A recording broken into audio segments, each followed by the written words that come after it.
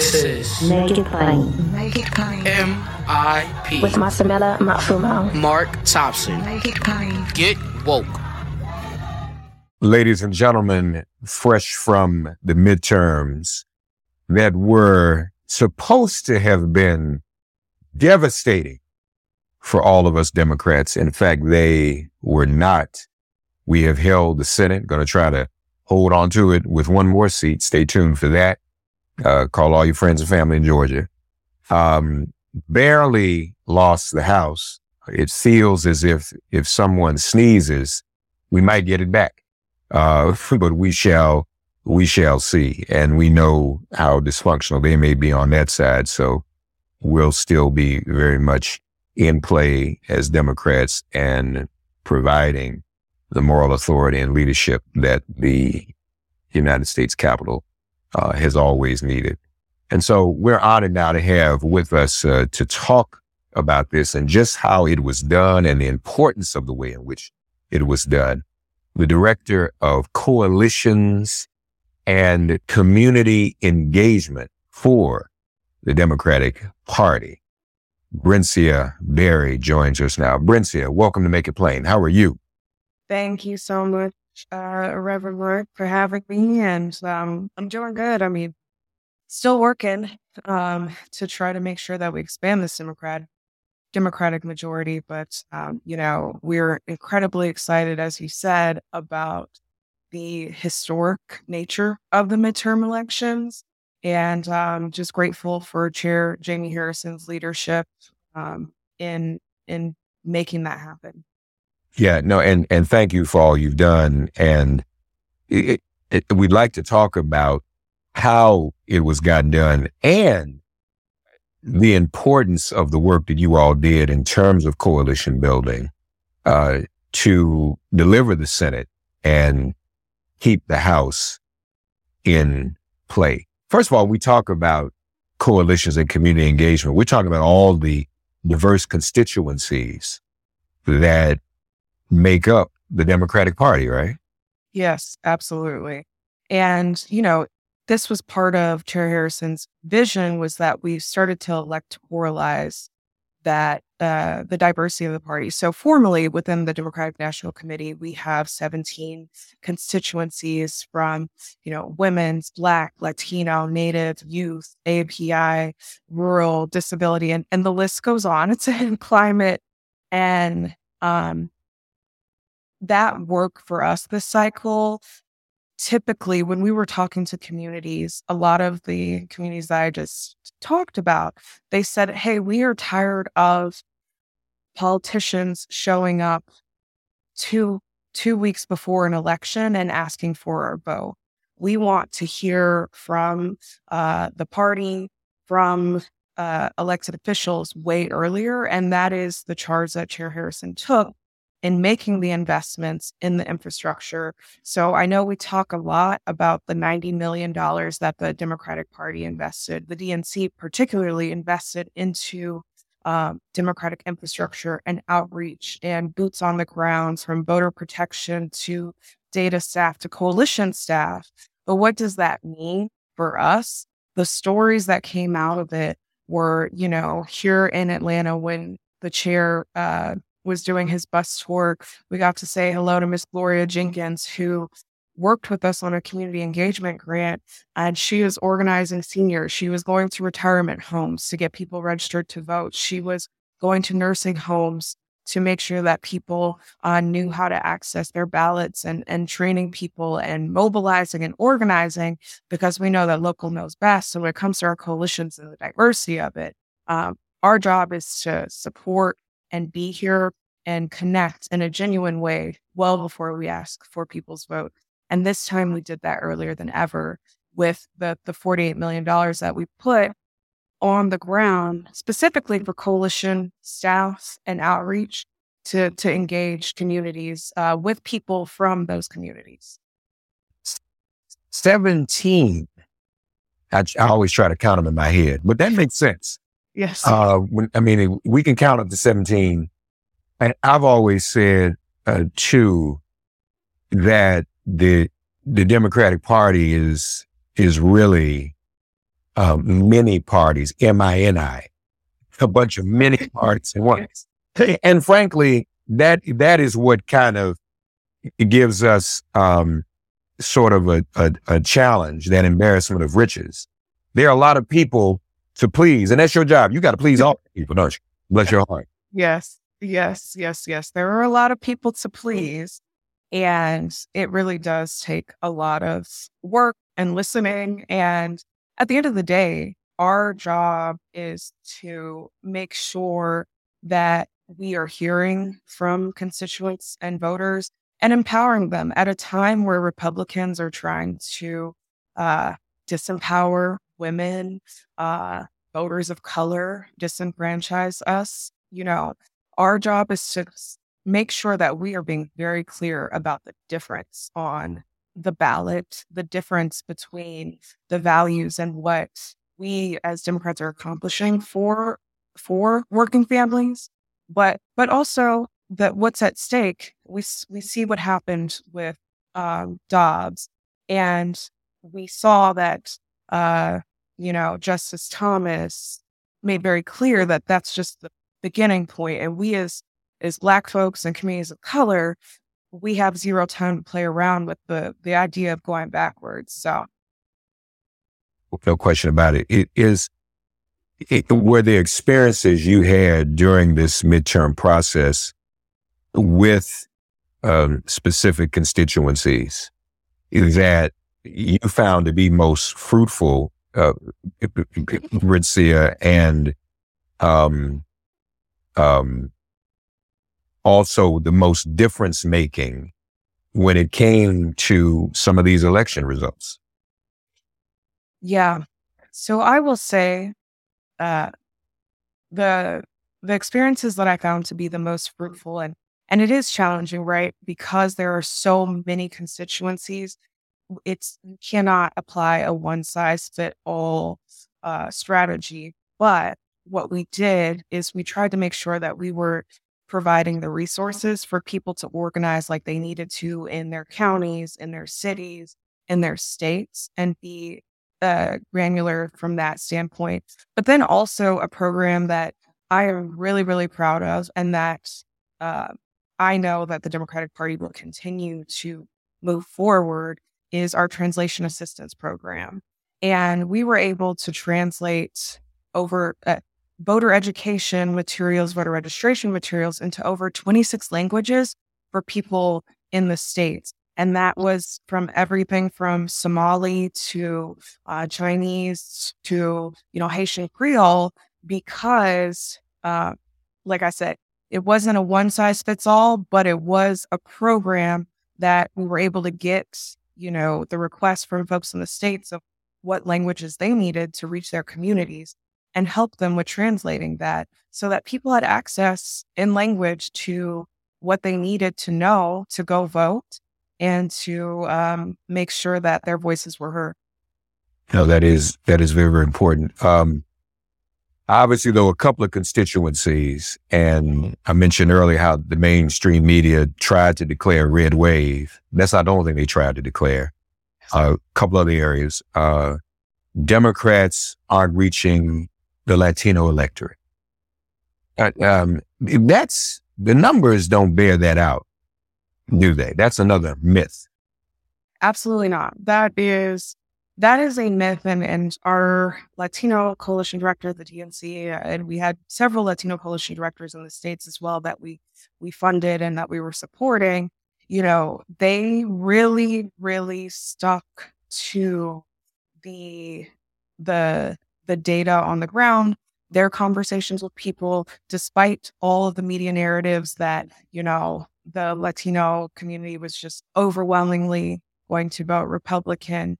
That was not the case. And we see that from the fact that there were 9 Latino congressional members elected, Democratic members elected.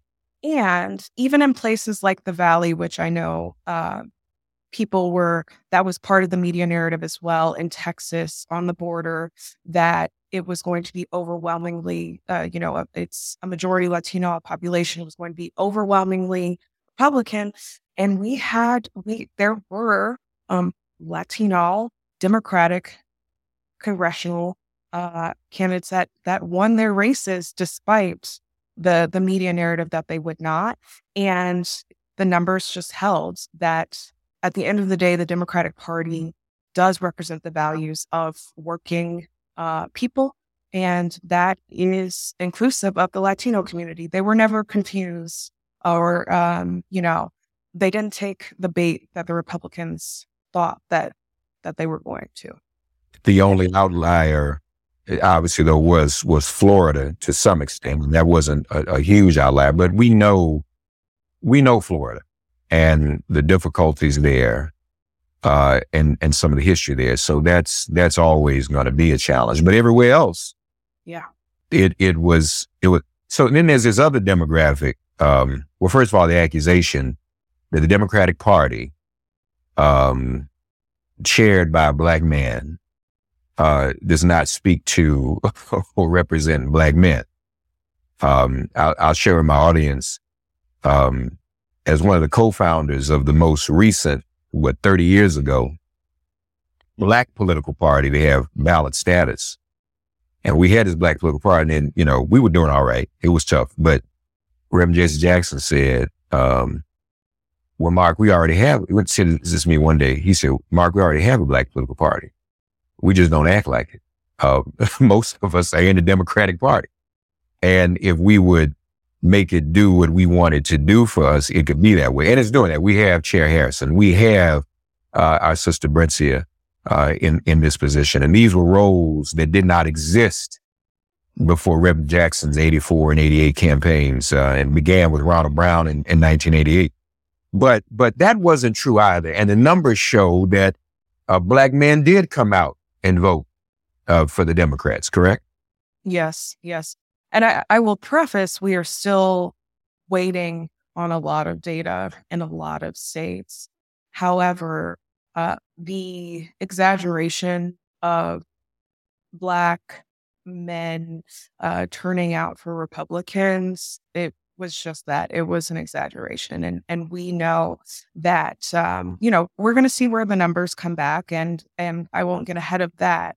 But exit polls and some of the preliminary numbers that we do see there, it is no longer acceptable for people to create the narrative that, Black men are leaving the party in droves. And it is our job to continue to speak the truth about the fact that Black voters overwhelmingly do show up and vote as Democrats. And I caution against blaming any one constituency for Democratic losses or gains. As a matter of fact, we could look at Georgia specifically, and the numbers are showing the myth, the prediction was that Black men would not vote for Stacey Abrams. Not only did they do that, but again, we're also seeing, and the numbers are still coming in, that there were just so many other white voters that voted for the incumbent. Yes. Yeah, exactly. And so, I think for us, the strategy as the party is to not take any vote for granted. And that's largely my department and the coalition's team's work, is to make sure that year round, all the time, we are talking to Black voters and brown voters and every other constituency about the issues that matter to them. And then also making sure that people have the information they need to be able to go vote. And Georgia is a great example, right? I will make the shameless plug that early voting starts on the 28th, could start earlier in some counties. So go to iwillvote.com/Georgia. If you are in Georgia, or if you know anybody in Georgia, please send them, because right now we just have to make sure that we are getting the word out about how people can vote and making sure that they can access that in this most critical election where, no Walker over here. And that talk about when we're talking about Black men and the choice at hand, I'll let you speak to the idea of Herschel Walker being senator here in Georgia. Yeah, bless his heart. And as everybody knows, I there's a part of me that sympathizes and feels sorry. Herschel's not well, God bless him. And this is, frankly, to me, an example of exploitation, unfortunately. And those who are exploiting him ought not be doing that, and they ought to be ashamed of themselves. But considering his condition and everything we're seeing, folks, we can't let this happen. What, Rencia, is the coalition building? I mean, this, now you're, everything is kind of compartmentalized into this runoff situation in less than 30 days. So how do you deal with community engagement and coalition building in such a short period of time in one state?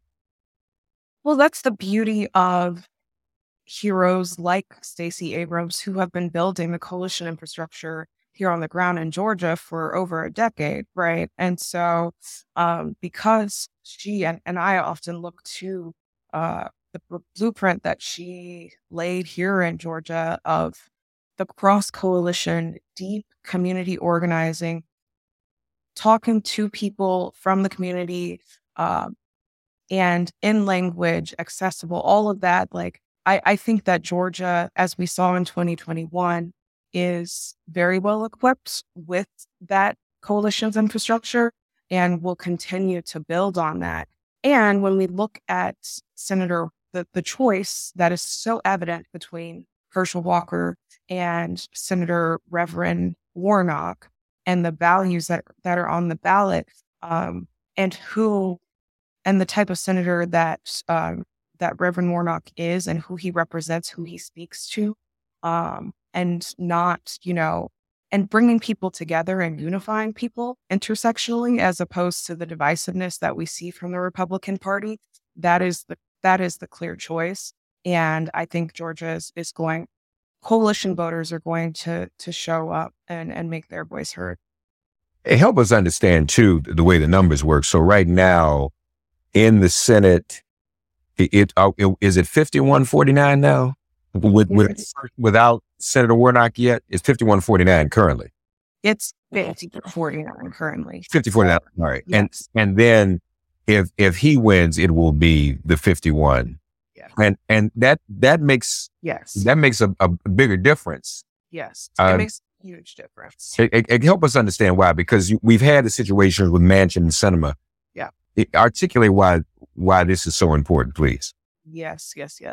So I will say that the accomplishments of the Biden administration are pretty strong, because despite Republican obstruction, despite the Republican senators, congressional members doing everything they can to stop people from getting lower healthcare costs, the Rick Scott plan around Medicare and Social Security and getting rid of that altogether, this one vote could make the difference in our ability to codify Roe so that people have the women have access to the healthcare that they need. This one vote could make the difference between us continuing to lower healthcare costs and stopping, like you did mention, there is a Republican majority in Congress, and that's going to mean that we're going to have even more of a fight in the Senate. And one vote creates it creates all the difference for how much that we can get done as Democrats in Congress and nationally. And we've seen that with kind of the obstructionism of this last Congress. And we have to make sure that we have every single player in place for this new Congress, especially for Democrats. Codifying Roe, marriage equality, codifying that. You speak of Justice Thomas and what the Supreme Court is threatening to do. Now affirmative action is on the chopping block. We may need to do things to codify that. And even dealing with gun violence, all that we've seen that has taken place over the past weekend, as a matter of fact. These things are still front of mind. And we know the other party is not, it doesn't have, y'all, 17 constituencies. All right. We can probably count maybe one. And that's it. And even the constituencies that think they're in a constituency of the other party are not. So let's be clear about that. Any closing argument you'd like to make, closing thoughts, closing marching orders as we get ready for December 6th? Yes. I mean, marching orders are go to iwillvote.com/Georgia. Send that to all of your friends. And if you are outside of the state, please go to, the Democrats.org. We can get you plugged into phone banks. You want to make calls into Georgia. We're making hundreds and thousands of calls. If you want to come to Georgia, we can make sure that we get you plugged into canvas, kickoffs, to knock doors. But we just, everybody possible. Tell your friends, tell your family, tell your cousins, your auntie, everybody. And I also will say that some counties, early vote, we need everybody to vote. Early vote in person. And if you go to iwillvote.com/Georgia, there are some counties that are starting early vote earlier than the 28th, but across the state, the 28th of November through the 2nd is early vote. So please go vote in person. Please go find your polling location. And other than that, just, we have to continue to organize and mobilize and build this coalition and fight back against the Republican messiness and hatred that we know exists over there. And Democrats are going to continue to work. We know there's more work to do. I'm not here to say Democrats are 100% incredible. But we're at least working for our communities in a way that we know Republicans are not.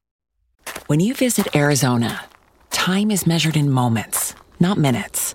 Like the moment you see the Grand Canyon for the first time. Visit a new state of mind. Learn more at hereyouareaz.com. And the work is ongoing because it 2 years, 2024 will be here before we know it. Absolutely. And there'll be other elections. There'll be special elections. And as we said, folks, if somebody sneezes, that majority could be back up again. So we have to be prepared. And we're glad we have our sister doing this work on the front line, along with Chair Jamie Harrison. We thank her for joining us, Director of Coalitions and Community Engagement for the Democrats, Brentsia Berry. Thank you, Brentsia. Thank you so much. Thanks for getting woke and listening to Make It Plain. As always, perform an act of kindness on behalf of an elder or young person. Write a letter to a sister brother who just so happens to find her or himself incarcerated. Offer libations to the ancestors upon whose sturdy shoulders we all now stand. And above all, give thanks to the God of your understanding by whatever name you call her and him. All God asks of us is that we give each other love. Thanks for giving MIP love. And please remember to subscribe and give us a 5-star rating. If all hearts and minds are clear, it has been made plain.